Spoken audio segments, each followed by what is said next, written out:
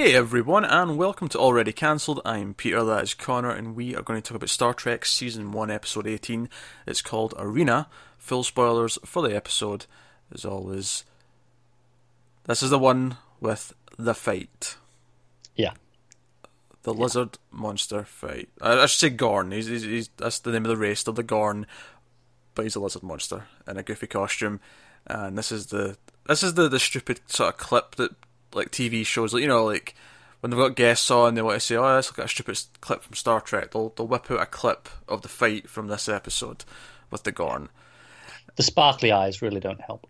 The sparkly eyes don't help. Actually, honestly, the biggest problem I had with the Gorn, honestly, was how slow his punches were, and it was making the fight. The start of it, at least later on, when it became a bit more like a game of cat and mouse, it became a bit more interesting. But the initial punching and like Kirk ducking, I'm like, well, of course you ducked. You had about good 5 seconds to think about it.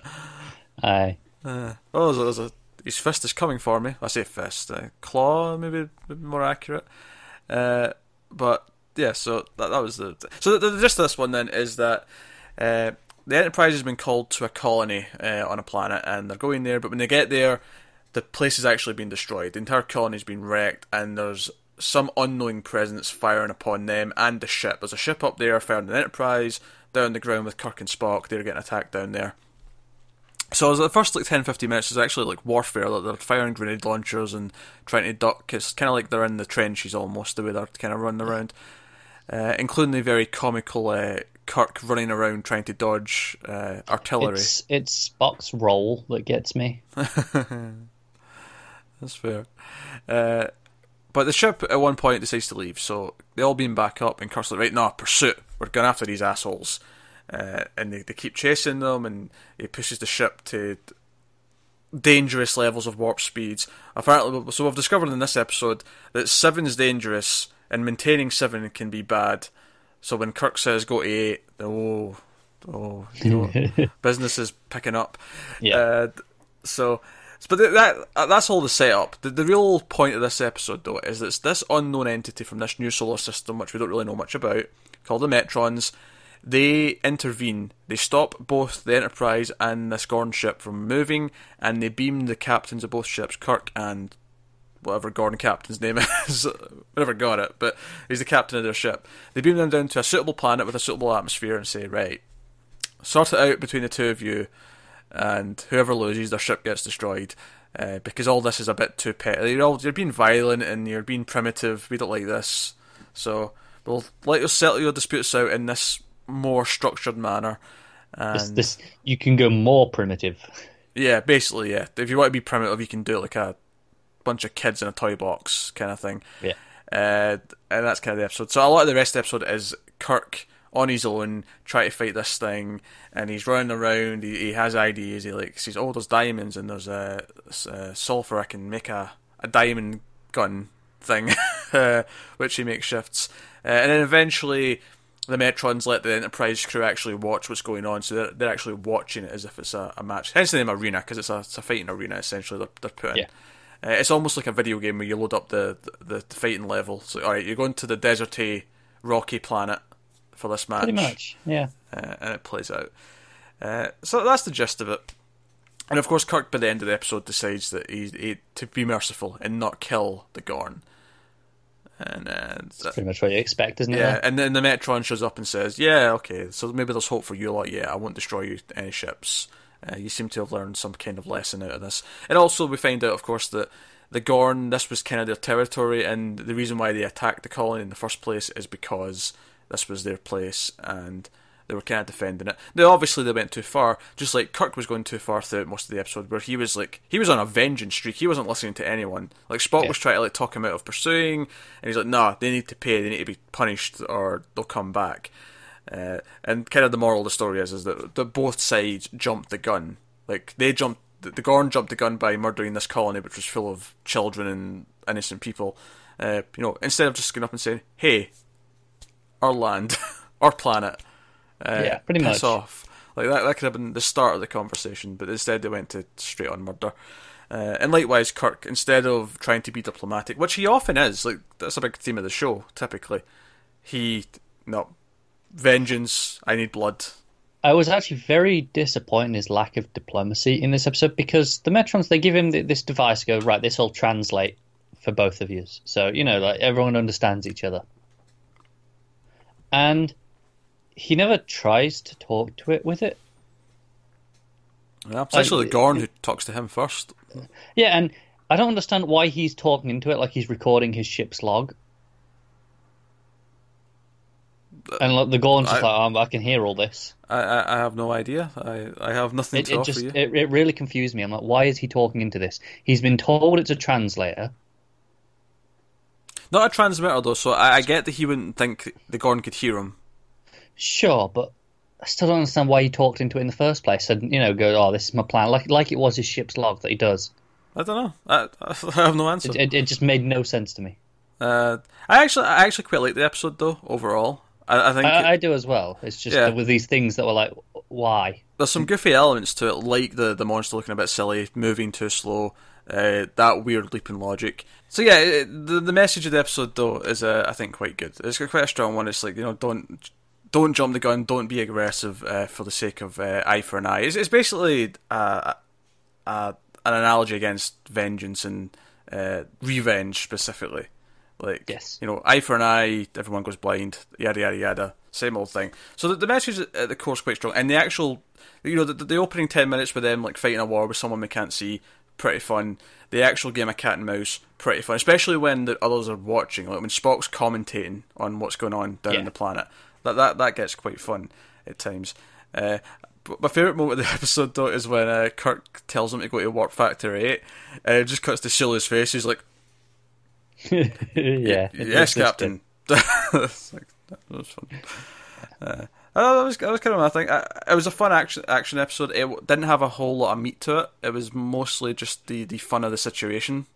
Yeah, because it was pretty much the opening, the ship, chase, and then the fight for the rest of the episode. Yeah, and the fight goes on for a long time. But I think it's like a good the last 25 minutes. This is half the episodes, this fight. Yeah, for the most easily. Part.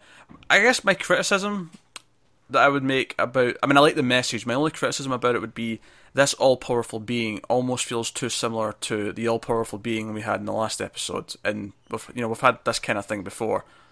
Yeah. Like, this being so powerful it can just teleport someone down to a planet. Like, we literally just had that in the last episode. Yeah, we did.